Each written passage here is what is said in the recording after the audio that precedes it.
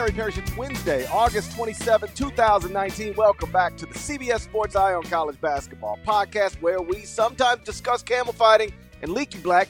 Matt Norlander is here with me, and if you've ever wondered why we run our Candid Coaches series in late August, early September, like right now, it's because there's almost always absolutely nothing happening in the sport of college basketball in late August / early September.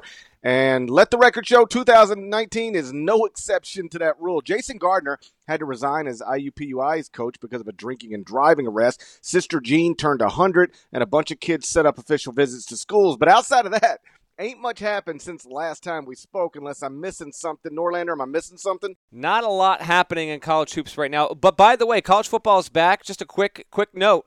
Cover 3 podcast, Chip Patterson, Barton Simmons, Tom Fornelli. That's in full swing now. If you love our podcast, you will definitely enjoy the Cover 3 podcast.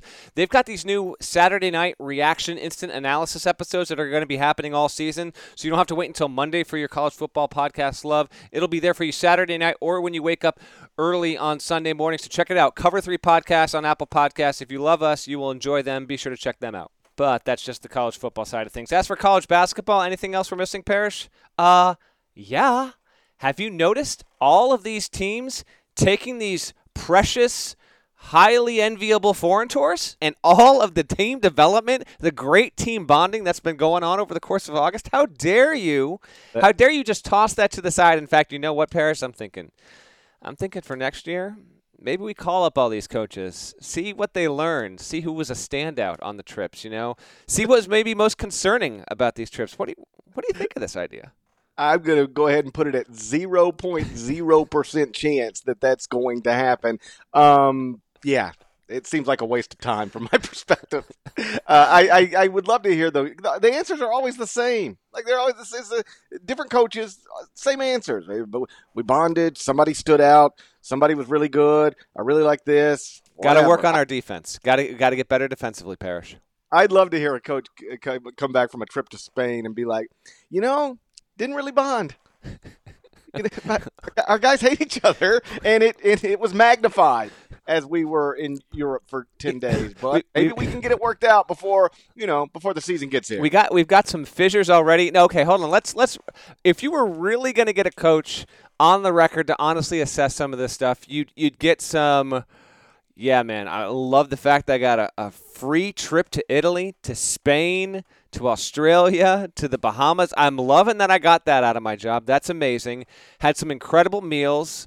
One night, got probably a little too drunk, and my assistant had to wind up coaching the game the next day for the most part. But really, the guys had a good time. We took some tours. Got 2 ball hogs already. We got to deal with that. I think, the third guy off the bench already hates my starting point guard, if not the power forward in addition to that. But hey, it was 10 days. I got some extra practices in, and for us, that's a real advantage. That would be about 60 to 70% if you got a coach actually on the record to honestly tell you what happened. But for the most part, it is a cool thing, GP. Like, it is awesome. As a college student, how can you not love having this chance? Schools obviously get to go every 4 years, and it's a good deal. But I don't think that there is any correlation to the teams that get to take these trips now and whatever end game they hit come March, end of the season, stuff like that. But it's a great thing that the NCAA allows to happen once every 4 years, and for coaching staffs and for players, like, it's definitely a great thing. Like, you get to go to Italy and Lake Como and tour George Clooney's house. That's awesome. In fact, I often feel bad for the smaller schools that just got to, they got to dip out to Canada because comparatively, like, nothing matches up to Italy or some of the better parts of Spain. But yeah, anyway, to loop back around, that's largely what August is in college basketball. So thankfully, we have our Candid Coaches. Yeah, I do feel bad for the schools that either choose not to go to Europe or can't afford to go to Europe because you've been to Europe, right? Yeah.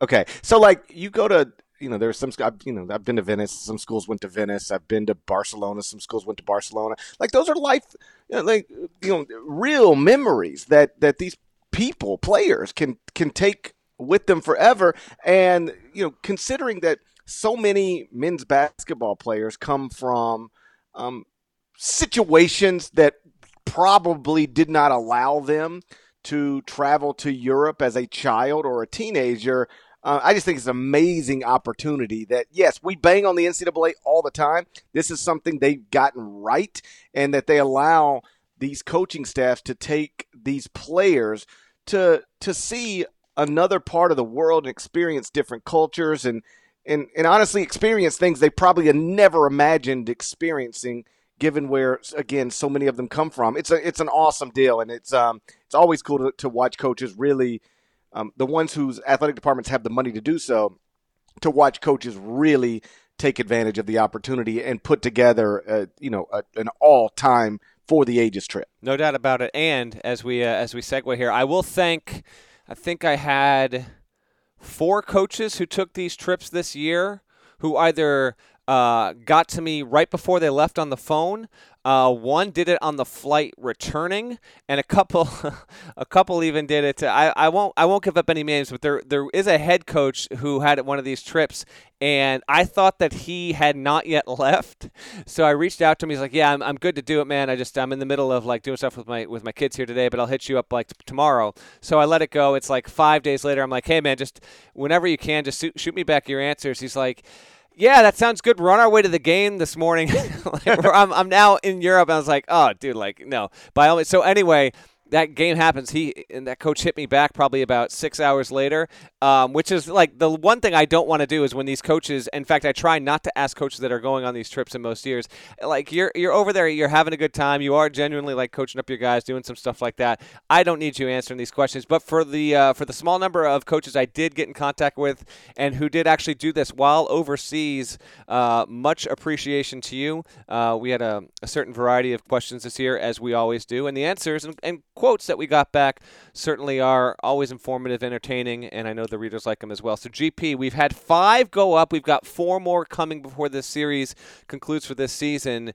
Which one do you want to hit on first? Let's get the responses, our responses to the coaches' responses, and maybe what surprised you and me. Well, we'll just take them in the order that they were published. So we decided to start with one that we figured would get some attention, and it did. The question was a pretty simple one. If you were to win a national championship, say this season, would you take your team to visit Donald Trump's White House? And the reason this is a question worth asking is because no college basketball team has visited the White House since President Trump moved into the White House. We've had opportunities for North Carolina, for Villanova, and for Virginia, and they've either all turned down the opportunity or couldn't agree on a date, which is like the nicest way possible of saying this just isn't going to happen. We don't want to do it. I think it's completely safe and reasonable to suggest that if any of them wanted to go to the White House, they could have. None of them wanted to go to the White House, so they didn't. I know that, in late April, Tony Bennett, after winning a national championship at Virginia, released a statement saying, given that we've got players off to the NBA, it would just be very difficult, if not impossible, to get everybody back together to, go to the White House. So we're just not going to be able to make that happen. And as I pointed out at the time, Tony's a nice man, and he was trying to be as nice as he could be. But the truth is, national championship teams that lost players to the NBA literally for decades were consistently figuring out a way to go to the White House. So I'll acknowledge maybe it's difficult, but it's certainly not impossible because, how did it happen every year under President Obama, under President Bush, under President Clinton? And I did think it was hilarious that later on in the summer, Virginia announced that they're going to raise their banner. I think it's maybe next month, yes, in their arena, and somehow everybody's going to be able to get together for that. So that's evidence, undeniable evidence, that if the Virginia players all want to get back together for something, a ceremony, they can do it. They want to do it to raise the banner. They didn't want to do it to, when it comes to going to the White House. And Villanova is another interesting example. When Jay Wright won his first national title, the team went, visited President Obama's White House, and described it as one of the greatest experiences of his life.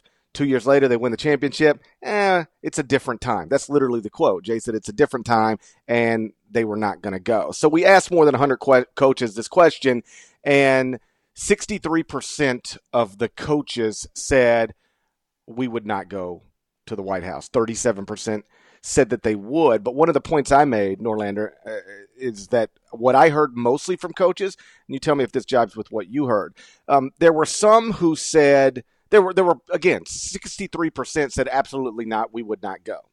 There were some who said, I would personally like to go because I respect the office, but I don't think my players would want to go.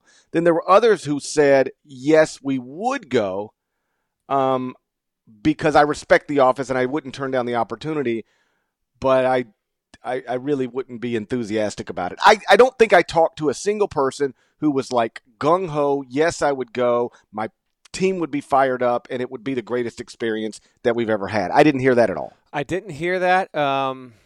And you mentioning Bennett, Wright, Roy Williams, it's not as though, those three coaches come from territories that were clearly leaning one side or the other. In the 2016 election, Pennsylvania got electoral votes for Trump, North Carolina got electoral votes for Trump, but Virginia got electoral votes for Hillary Clinton. I did hear from a number of coaches who said, given where I coach, I am in Trump country, so to speak. I'm in a very red part of the country, red being obviously Republican, blue being Democrat. I would feel immense pressure to go. I had a number of coaches try and cop out of this question and say, I'd let my team to decide. And to those coaches, with many of them, I followed up and saying, no, we are operating under a hypothetical, or no, I'm just simply saying, would you want to go, you yourself, not what your players would want, but what you would want. What I found interesting, and interestingly enough, you texted and asked me about this before the story went up. I had multiple African American coaches tell me that they would go, which I actually think is a very positive sign. Now I had others tell me that they wouldn't. But there was no one, streak through no matter what, old coach, young coach, white coach, black coach. Not all of them, at least from what I got on my end of surveying, all fell in line. The difference in voting is about, I guess, what I would have expected. But I did have a number of coaches say, doesn't matter whether I agree with the president or I don't. Doesn't matter. It's the office that office, that building, is bigger than any one person that ever has or ever will serve there. And for that alone, I would not want to rob my players of the chance to go to there. So it was fascinating to get back a number of different kinds of responses from coaches, some extremely critical, some extremely open-minded.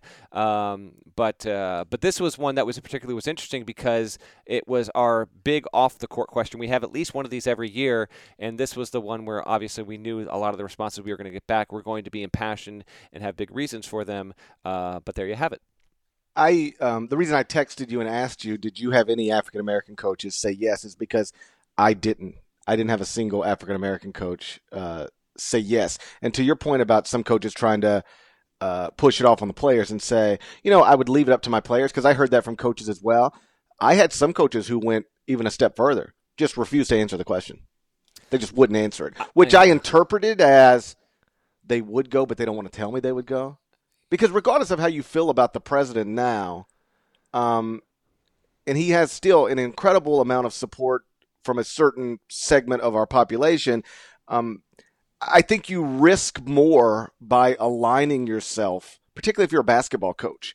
You risk more by aligning yourself with them than you risk by saying, no, I don't support this president. I wouldn't attend the White House. In fact, I had a coach tell me, I bet you heard the same thing. I had a coach tell me I would be scared that he actually said I would personally go, but I would be scared if I took my team to the White House, given that North Carolina didn't go, Villanova didn't go, Virginia didn't go, given that more likely than not, my team would not support the current president of the United States, and the people I'm recruiting might not support, probably wouldn't support the president of the United States.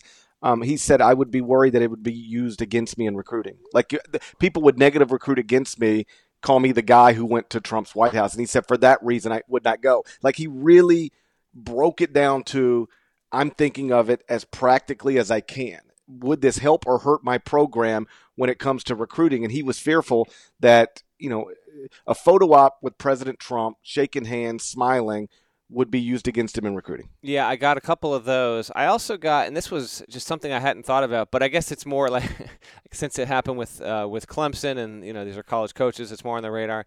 I also got like jokes about the fast food. Like I'd go, but I wouldn't be enthused about the meal. Like I'm not a big Wendy's and Burger King fan or whatever. Like I heard from at least like 12 to 15 coaches who like invoked all of the like I wouldn't be enthused about what Trump would feed us, but I definitely would like to give my players a chance to go. That was one that when we assembled the question, I didn't even think about that, but that was actually like a 48 hour meme after Clemson went. So that was probably the most common comment I got when we asked coaches this question. And yet now I'm just brainstorming here. If you are President Trump and you're committed to trying to get people to come visit the White House after championships, and you're also committed to serving fast food, maybe if you can get your hands on some of them Popeye's chicken sandwiches, they're in big demand right now. Maybe that can alert to the White House. It's a huge game changer, this Popeye's chicken sandwich thing. I hate the taste of chicken. I know that makes me like part of 2% of the population. I've never liked the taste of chicken, so this is a problem I don't need to encounter. We do actually have Popeyes up here in Connecticut. So do you have you gone after this thing that has taken over the world over the past week? By the way, GP, have you tasted the Popeyes chicken sandwich? Do you have thoughts you'd like to share? I have tasted the Popeyes chicken sandwich, but just for a second, the sentence "I hate the taste of chicken" is the weirdest sentence I think I've ever heard a human say.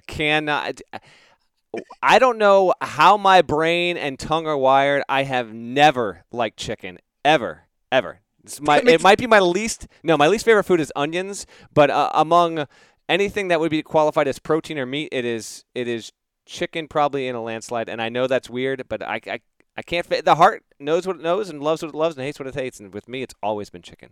I don't think I've ever heard another person say those words. Like I can understand people go, chicken not my favorite thing, or fried chicken, like it but unhealthy, so I don't want to eat it.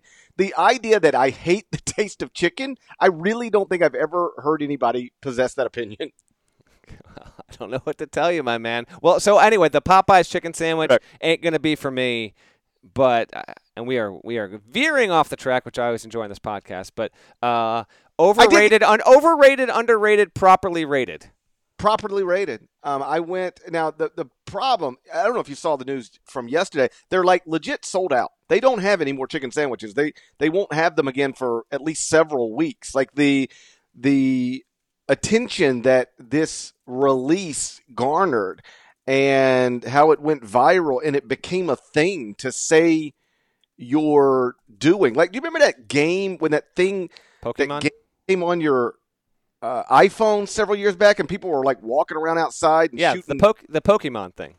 I guess I don't remember exactly what it was, but it was like that was a thing. It became a thing everybody was doing, so it made people who otherwise wouldn't care go do that thing. The Popeyes chicken sandwich very much turned into that. It was like, God, everybody's talking about this sandwich. Everybody's tweeting about this sandwich. Everybody's Facebooking about this sandwich. I got to go get this sandwich. So it became this phenomenon, and they're like legit sold out. So they weren't equipped to handle the rush that just sort of came out of nowhere. So like it took me 25 minutes once I got to Popeyes just to get my hands on the sandwich.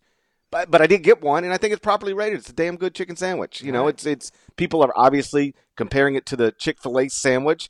I love the Chick-fil-A sandwich, but if the Popeye sandwich is either better or very much worthy of being in the conversation with the Chick-fil-A chicken sandwich, it is. I'll go with properly rated. All right, fair enough. All right.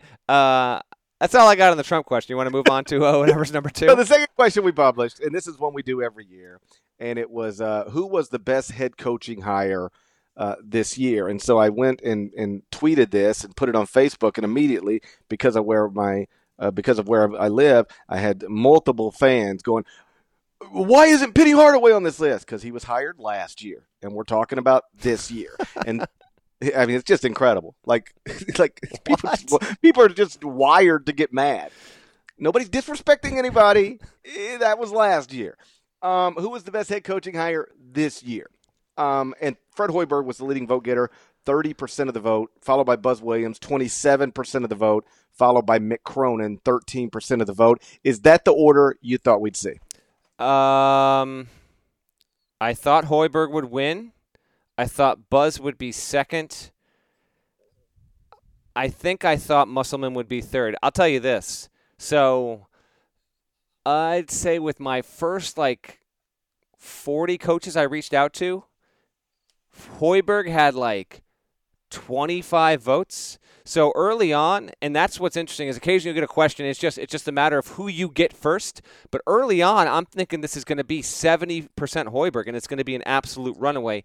Didn't wind up being that. In fact, I want to say something like 8 of my final 10 went to Buzz, so he severely closed the gap on my end of the voting. Don't know how yours played on your end, but I did think Hoiberg would win. I think he is the obvious choice because even though he failed with the Bulls, the way that he was able to step in at Iowa State after you famously, infamously, and wrongly denigrated him as a coach back 7-8 years ago before he got that job. We've covered that on the podcast plenty. He obviously did a great job at Iowa State using methods that at the time were innovative, primarily bringing in transfers, graduate transfers, or true traditional sit-out transfers, and made Iowa State top 2, top 3 in the Big 12 almost annually. So now he goes to Nebraska. It feels like a very natural geographic fit and programmatic fit as well. So I think that's why. But if you look at what Buzz Williams has done, had a few coaches say it's kind of undeniable that what he did at Marquette and then what he did at Virginia Tech, now you set him up in Texas A&M, a more natural home area for him, a lot of good resources. To me, he's the biggest winner overall. So Hoiberg and Williams, and then some real separation to Mick Cronin at 13. And when we came out with this, I think it was within 48 hours, Cronin actually landed Daishen Nix, who we had talked about on this podcast because I wrote a feature about him while in Colorado Springs. Daishen Nix will probably be a top 10, if not top 5 point guard in college basketball a year from now. Huge get for Cronin as he tries to get that going at UCLA. So a rightful third place vote there. But those three I clearly got the most, and then you got to the Nate Oates, Mike Young, Musselman. Shout out to Lenny Acuff at Lipscomb.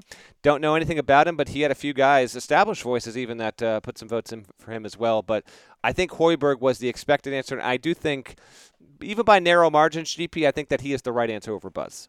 I figured it would be Hoiberg, Buzz in some order at the top, and then a drop off, and that is what it was. To your point about Mick, that coaching search was all over the place. But, and I think I wrote this because I wrote this question. I wrote the post that goes along with it. If you take Mick Cronin, who has been one of the most consistent winners in basketball for nearly a decade, by getting unheralded prospects for the most part. I mean, I know he got Lance Stevenson under a set of circumstances, but his best teams at Cincinnati have largely been filled with 3-star guys. And if you now give him a job where basically anybody can get 5-star guys, watch out. I mean, he's undeniably a great basketball coach, and I think it was a day before we published the answer to this. Maybe it was certainly very close. Daishen Nix commits. I mean, he just gets a 5-star point guard. Boom, just like that. So if Mick Cronin is going to be able to recruit at a high level, and then if his coaching style is going to be able to work with those high-level guys, this could be, and there's a lot of examples throughout college basketball history of this, a search that was all over the place, totally mishandled, but somehow, some way, you landed on the right guy. Let me ask you this. Okay. Who do you think is the safer bet to win at a relevant level? Fred Hoiberg at Nebraska. What's interesting is Mick's probably set up to win bigger than both simply because he's got the UCLA job. But who is the safer bet to win at a relevant level, Fred at Nebraska or Buzz at A&M? Great question. I would say Buzz, because he has a longer history of being more successful. Marquette has not gotten back to the level that it was at under him, under Wojciechowski. This will be a big year for Marquette forthcoming. Buzz Williams did things that were unprecedented in the history of Virginia Tech's program. I know I wrote about it last season. I'm almost positive we talked about it on at least one of our podcasts. And so when you have that evidence behind him now, I think when he steps into A&M, in fact, as we record this earlier today, I think he just announced his full staff, which is he got hired like 5 months ago. He just finally fully announced everyone that's on staff. But Buzz is actually known for having like more support staff than any head coach in college basketball. Like the amount of people that he wants in and around his program is 2 to 3 times as much as most other normal programs. So he has finally got everyone on board that he wants to have on board there. I did hear from a couple of coaches who didn't give me Buzz as their number one, but didn't discredit his chances, would have had him second or third, and said Buzz is really good at what he does, but the way that he has left both Marquette and Virginia Tech has not sat well, sometimes with people at those respective universities, sometimes with just other coaches in the business. So he has burned a couple people here or there, and that's not me disparaging Buzz. It's literally the words of other coaches who have never even coached or recruit against him, so they're more going off of what they had heard.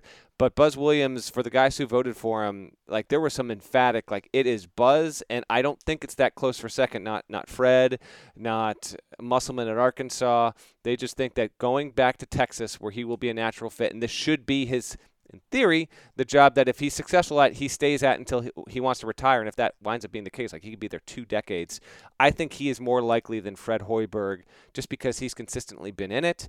And very rarely do we have a Buzz Williams team that isn't, good, if not nationally relevant, and obviously making the NCAA tournament.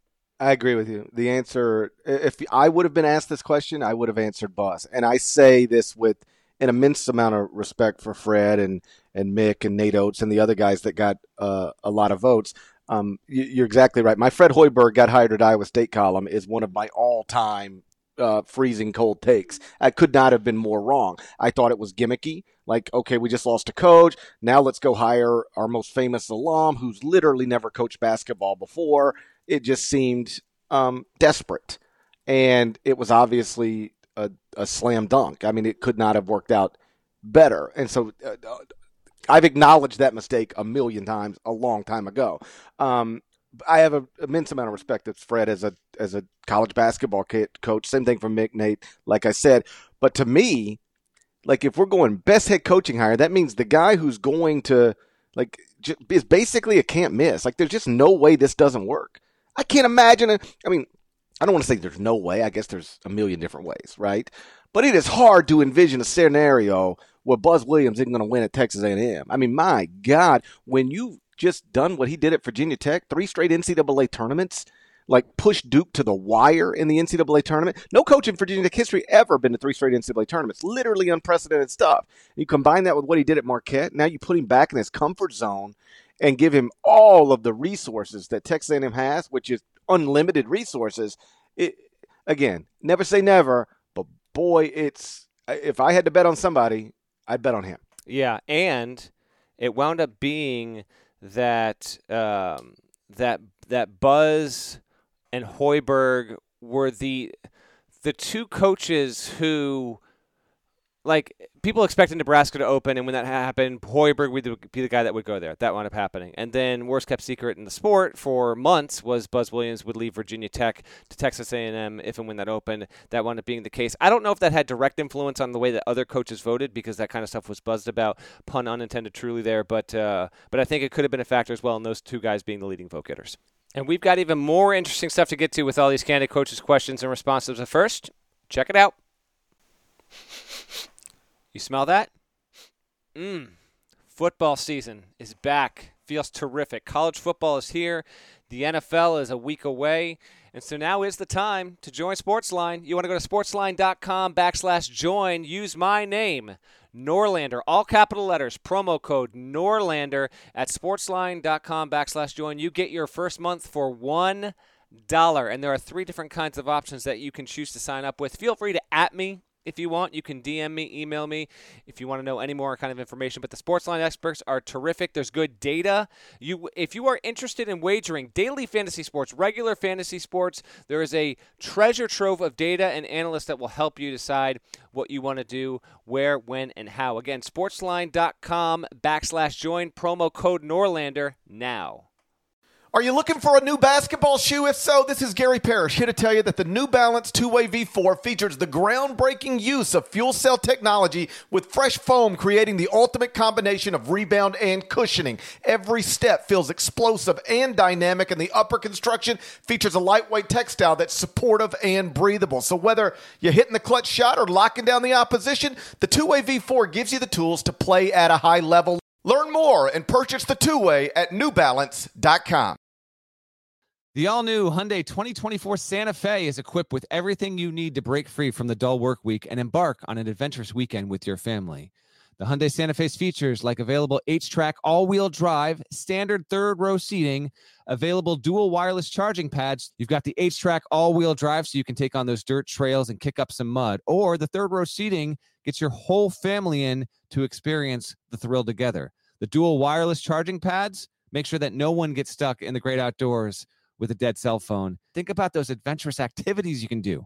Like me, taking a ski trip up with the family, maybe going on a camping expedition, anything and everything. Learn more about the all-new Hyundai Santa Fe at HyundaiUSA.com. Call 562-314-4603 for complete details.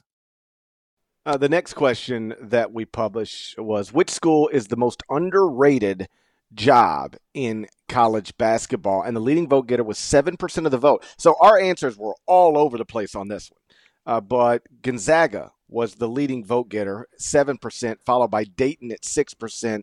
Memphis and Washington both got 5%. Did that surprise you? Gonzaga surprised me because I thought it would have been held. I can't remember if I got one. The Gonzaga stuff was more on your end than mine. Dayton had the most on mine.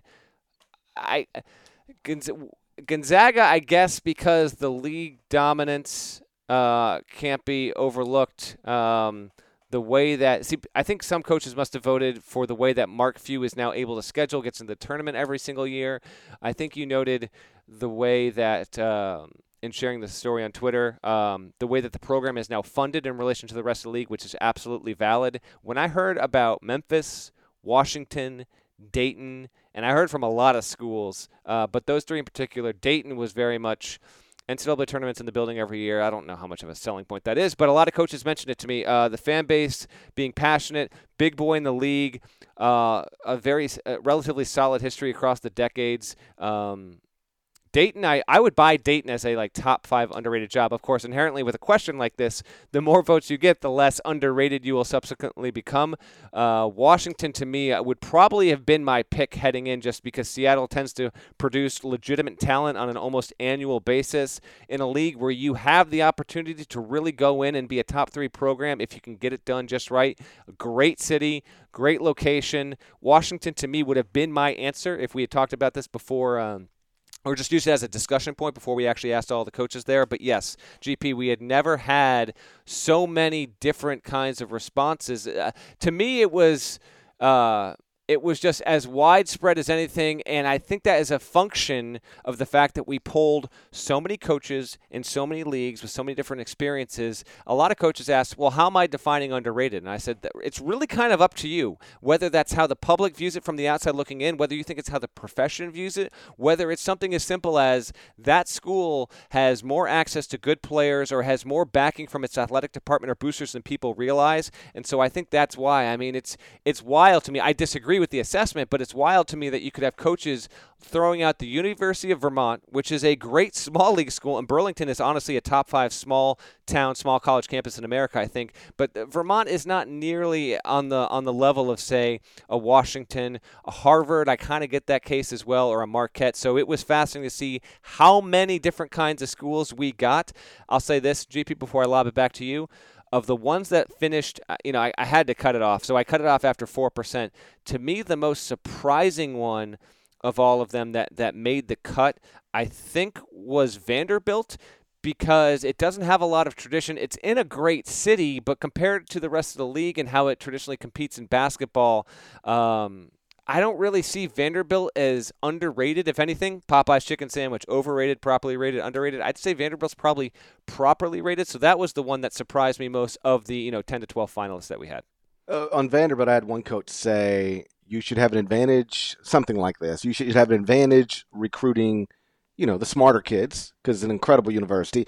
And in the SEC, I say this with all, I live in the middle of the SEC. So like I say this with all due respect, like there's some not great towns to live in. These are men who are multimillionaires living in some cases in not great towns. And yet Vanderbilt is the one place in the SEC where you get to live in an amazing city and also coach in the SEC. Like Nashville is people are now moving there, famous people, wealthy people from all over, because they want to live in Nashville or the suburbs of Nashville. So that was the argument I at least heard from one coach. Like, you're at an SEC school, a private school that's got tons of resources, and you get to live in a real city. It's a great place. Like, if you are, honestly, I know this is one of the reasons Bryce Drew took the job.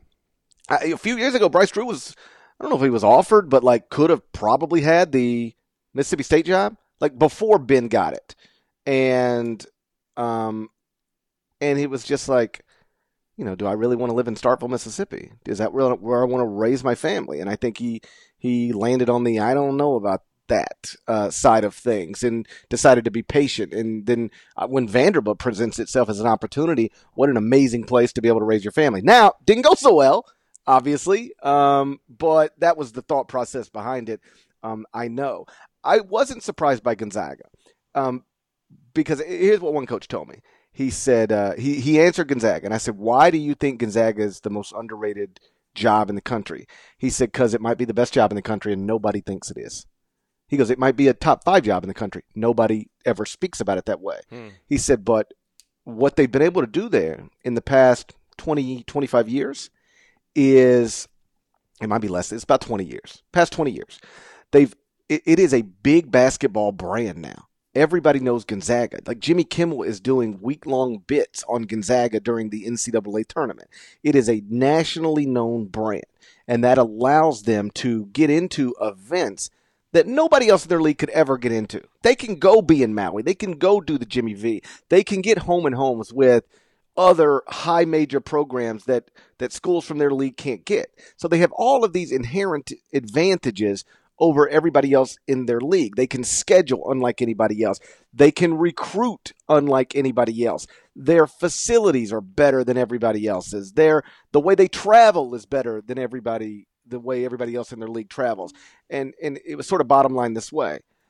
The gap between Gonzaga and everybody else in its league is a bigger gap than any other school in any other league in the country. Like, even if you want to say Kentucky is the best job in the SEC, the gap between Kentucky and whatever you think is next is not as big as the gap between Gonzaga and everybody else in the West Coast Conference.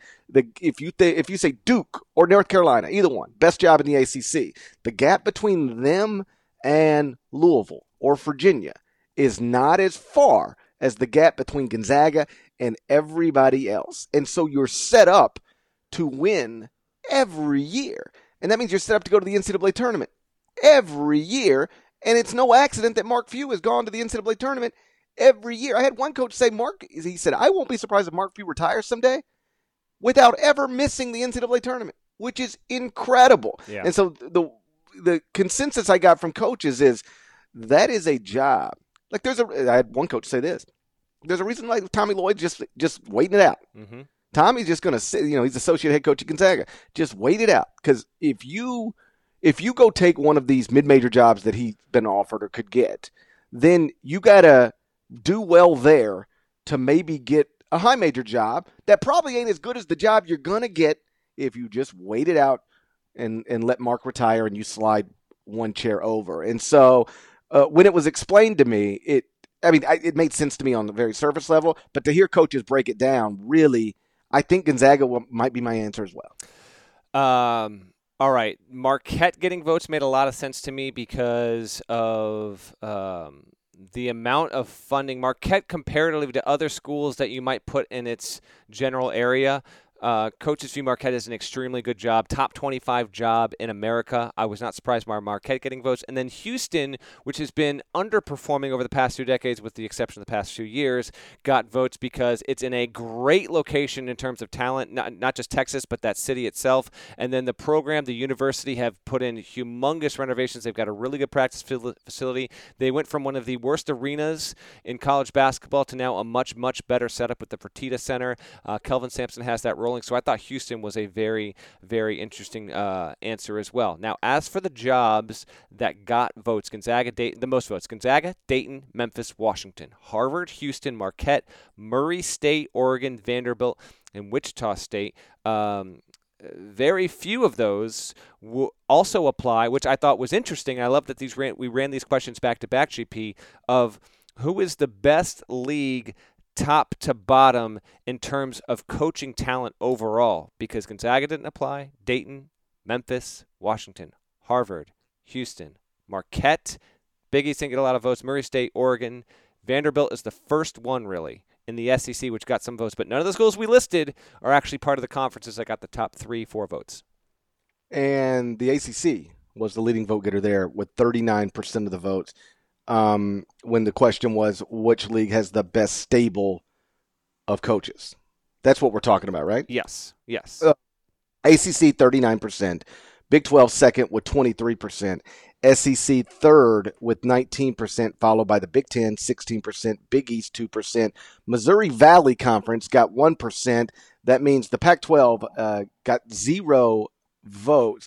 And I know that the ACC got the majority of votes from the coaches you talked to. I think on my end, the SEC was the leading vote getter. Yeah. Now, that was not a function of you, where you live, hitting more SEC-related coaches than anyone else, right? That was just more, it just happened to be the crop that you got, and those were the answers you got, right? Yeah. Coach, who's a coach in the northeastern part of the United States, head coach, he was like, I think it's the SEC and not even close. And I think you can make a reasonable argument for the SEC, and it would be based on this. You go look at the coaches they've brought in recent years, whether it's Eric Musselman or Buzz Williams or I'm looking to Tom Crean, Nate Oates. I wrote this because I believe it's true. You correct me if I'm wrong. 6 of the 14 have coached in the Final Four. 6 of the 14 coaches. So nearly half. And if you go through it right now, literally every coach in the league has already proven himself at this level or another level to be an incredible winner, like an incredible coach, or an incredible recruiter, or both. I don't think there's an exception to that statement in the SEC right now. I wrote this, like, you can rank the SEC coaches in any order, 1 through 14, but like, you're going to get to 11 and go, my God, this guy's really good, and he's 11th. I think the SEC probably has the least amount of weak or questionable coaches of maybe any league in college basketball now. I think I would go Big 12, but before I do Big 12, I'll touch on the ACC real quick. The ACC won. Now, we asked from top to bottom. So when I presented this question to coaches, I said, you need to put as much emphasis on the top 3 coaches in the league as you do on the bottom 3. And so the coaches that did not vote for the ACC specifically pointed out, again, this is no offense to these coaches, but they said, Jim Christian hasn't gotten it done yet at Boston College. Danny Manning hasn't gotten it done at Wake Forest. Jeff Capel has been a good coach. We'll see how he elevates the Pittsburgh program at this point. And it's interesting. Mike Young, actually, a lot of guys said, if Mike Young is your 3rd worst coach in your league, then you are by far the best. But others said, not sure of him yet, not sure of Pastner. So from top to bottom, ACC would clearly win it based on the top half of the coaches. But the Big 12's roster of coaches, GP, is all right. Let's run down the roster right now. Okay, Bob Huggins, been to the Final Four multiple times. Jamie Dixon has not been to the Final Four, but made Elite Eight runs, and his history of turning of consistency at the Pittsburgh program and now turning around the TCU program, self-evident. Lon Kruger, been to the Final Four. Shaka Smart, been to the Final Four. Steve Prohm has not been to the Final Four, but also was very good at Murray State, including coaching that team to a 31-2 record. And has reached the NCAA tournament 3 times in 4 years at Iowa State. You've got Bill Self, speaks for itself. Scott Drew, not yet been to a Final Four, been to multiple Elite Eights. Chris Beard, just went to the national championship game. Bruce Weber, been to a national championship game. And then the only other one is Mike Boynton, who is in year 3 as a head coach there. So to me, the Big 12 is the conference that I would have voted for. Now, it's helped by the fact that it just does not have as many programs as the Big 10 or the ACC. The SEC is definitely compelling, and I got a few votes for the SEC that were staunchly in favor of what they have because of how much they've overhauled it. But this one was pretty fascinating, and I thought the ACC would win, but I do think that the other leagues have a firm shot. And if Beeline had not left Michigan, I think we might have gotten just a few more Big Ten votes. One coach in particular said if they still had him there, I would have voted for them. But since not, I'm going to break the tie, and I'll vote for the ACC over the Big Ten.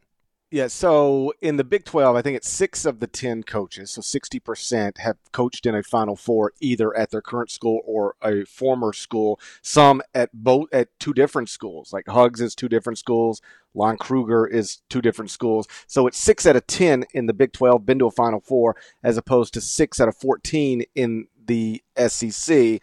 And yet the leading vote getter was the ACC, and best I can tell, the reason it is because even though we did stress top to bottom, the bottom matters as well. The argument is that the top is just so strong. You've got 3, Hall of Famers. There's only 5 active Hall of Fame coaches in college basketball right now, and 3 of the 5 coach in the ACC. It's obviously Mike Krzyzewski, who is also widely recognized as the GOAT of college basketball coaching, winning as coach of all time on the men's side. Roy Williams, who has 3 national titles, and Jim Boeheim, who is also in the Hall of Fame with a national title. So you've got the 3 of the 5 Hall of Famers. You've got a total of 10 national championships between Kay, Roy, Jim, and Tony Bennett. And even though I think the ACC is the most questionable at the bottom in terms of coaching talent, and we should point out, like when we say it's only questionable relative to the SEC bottom or the Big 12 bottom. Like if you become an ACC head coach, that's amazing. Mm-hmm. Like, you're amazing at your job if you somehow figure out a way to have a career that lands you in a position where you're a head coach at an ACC school. So nobody should be slighted. I hope nobody is. But in terms of, I like the bottom of the Big 12, whatever it is, better than the bottom of the ACC. I like the bottom of the SEC, whatever it is, better than I like the bottom of the ACC. But the top of the ACC is so strong that that's got to be the explanation for it being the leading vote getter. Agreed. All right, last question was, which ran today as we record this podcast, who is the best in-game coach or the hardest coach to prepare for? Basically, try and remove the talent from the situation, the guys that they recruit. This is more about the kind of stuff that these coaches run and how good they are at seeing what you've done in a game and then adapting to it. I had some coaches say, okay, so are we talking first half gets played out, coming out of halftime, after the first media timeout, what they're doing to us that, we tried to prepare for, or they'll just kind of throw something. I said, yeah, that's actually kind of exactly what I'm going for there. I was surprised by the winner. GP, you want to reveal who it was? Tom Izzo, 16% of the vote was the winner, followed by Tony Bennett with 14% of the vote, and Chris Beard with 11% of the vote. My leading vote getter was actually Chris Beard, but when we compiled all of the votes, mine and yours, Tom Izzo comes out on top. Honestly, I think we messed this one up.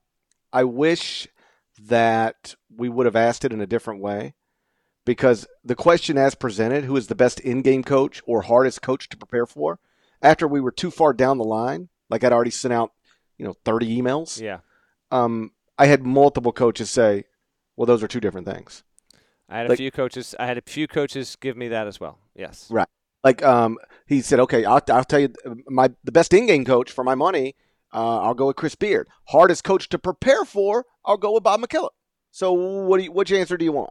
So I don't think we asked the question the best way we could have asked the question. I wish we could do that one again. So do I. Izzo won 16%. Yeah, it's beating Tony Bennett by 2 percentage points. Some coaches, when I told them, you ask these questions when you get far enough down the line. All right, who's winning this after the answer? And I said Izzo's in a tight race right now with Bennett and Beard. I said Izzo. Really? He's like, he's a really, really good coach, but I don't feel as though in the midst of a game, like he's not adapting the stuff the same way that maybe that Tony Bennett might or Mark Few might or Matt Painter might. But Izzo is the coach that has been to more Final Fours than any other coach over the past 2 decades. I do think that the Final Four had a real influence on voting here. I mean, Izzo, Bennett, and Beard were just in the most recent one. Obviously, Bennett and Beard coaching in the national championship game. Kelvin Sampson got 4% of the vote. Houston's come on strong as of late, and he's been a good coach over the years. Mark Few just made a national championship game. Mike Krzyzewski, obviously, goes without saying. And even Matt Painter's coming off his first Elite Eight that he's ever been to as a coach. So I think I don't think recency bias affected this poll in a major way, GP. And by the way, I had it in my story. I think we had 34 combined different coaches receive a vote for this. Obviously a testament to the profession. But this was the one where I was just interested to hear, like, some coaches would kind of lay out why their pick was their pick and say, okay, we played this.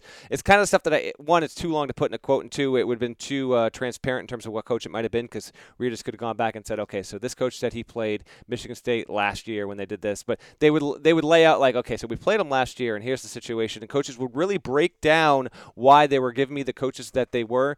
It was it's fascinating when you have those kinds of conversation. It reminds you, for as much as we love the game, cover the game, and understand it to a certain level, when you have coaches kind of get in their stuff and try and explain it to you, that's the stuff I love, where they're really going like next level to try and show you or explain to you, tell you, this is why this guy is so good, because we threw A and B at him, and he came out and did C with us, and we looked at the tape from the previous 10 games. There was no evidence whatsoever that this is what they were going to do. So a couple guys who gave me Izzo said some of the stuff that he does is actually more subtle than people might even realize. I was intrigued by that, and then I'll lob it back to you with a local guy. Kermit Davis receiving 5% of this vote. I think we got equal votes for him on both of the subset of coaches we polled. Is a really good sign for him, because obviously they were good at Middle Tennessee State for a while, but he's got the ability at Ole Miss to turn it around, and he is the one coach who hasn't had recent big-time NCAA tournament success who nonetheless still broke through. You know, these are the questions I like most. Again, I wish we would have asked this one slightly differently, but still, I'm always interested in, what coaches think of other coaches. Like, who are the guys that other coaches, really respect and really are impressed by and really try to learn from? Because I think often fans and sometimes media members as well, you usually equate best with winningest. Like, who wins the most? That guy must be the best. Those guys must be the best. And often they are, but sometimes guys win at a certain level because, yeah, they're good, but they also just have incredible advantages given the job that they have. The best, quote, coaches aren't always the guys who are winning the most games. And so anytime we ask a question rooted in anything like this, I'm always interested in the answers, because it really shows who coaches respect, like who they want to sit down with and maybe pick a brain. Like when they watch film, they go, ooh, man, that was a subtle adjustment that changed that basketball game. And so to see Tom Izzo, Tony Bennett, Chris Beard, be the top 3 vote getters, not surprising to me, because those 3 guys are. You and I talk to basketball coaches all the time. Like, those 3 guys are widely respected in their profession as being very, very good basketball coaches. They're all different. They all coach in different ways, but they are all super respected. And so should be unsurprising that that's reflected in the answers to that question. So that's our Candid Coaches series so far. 5 questions asked, 5 questions answered. I think we've got 4 more left. So keep checking those out at cbssports.com. And obviously, shouts to Devin Downey. Shouts to Chester, South Carolina. Shouts to Terry, MF, and Teagle. He's a legend. Shouts to Larnell. And please, if you haven't done it already, go subscribe to the Eye on College Basketball Podcast via Apple Podcasts. Rate it favorably. 5 stars, nice comments. That's all I've ever asked from you. You do that, I'm going to talk to you again next week. Till then, take care.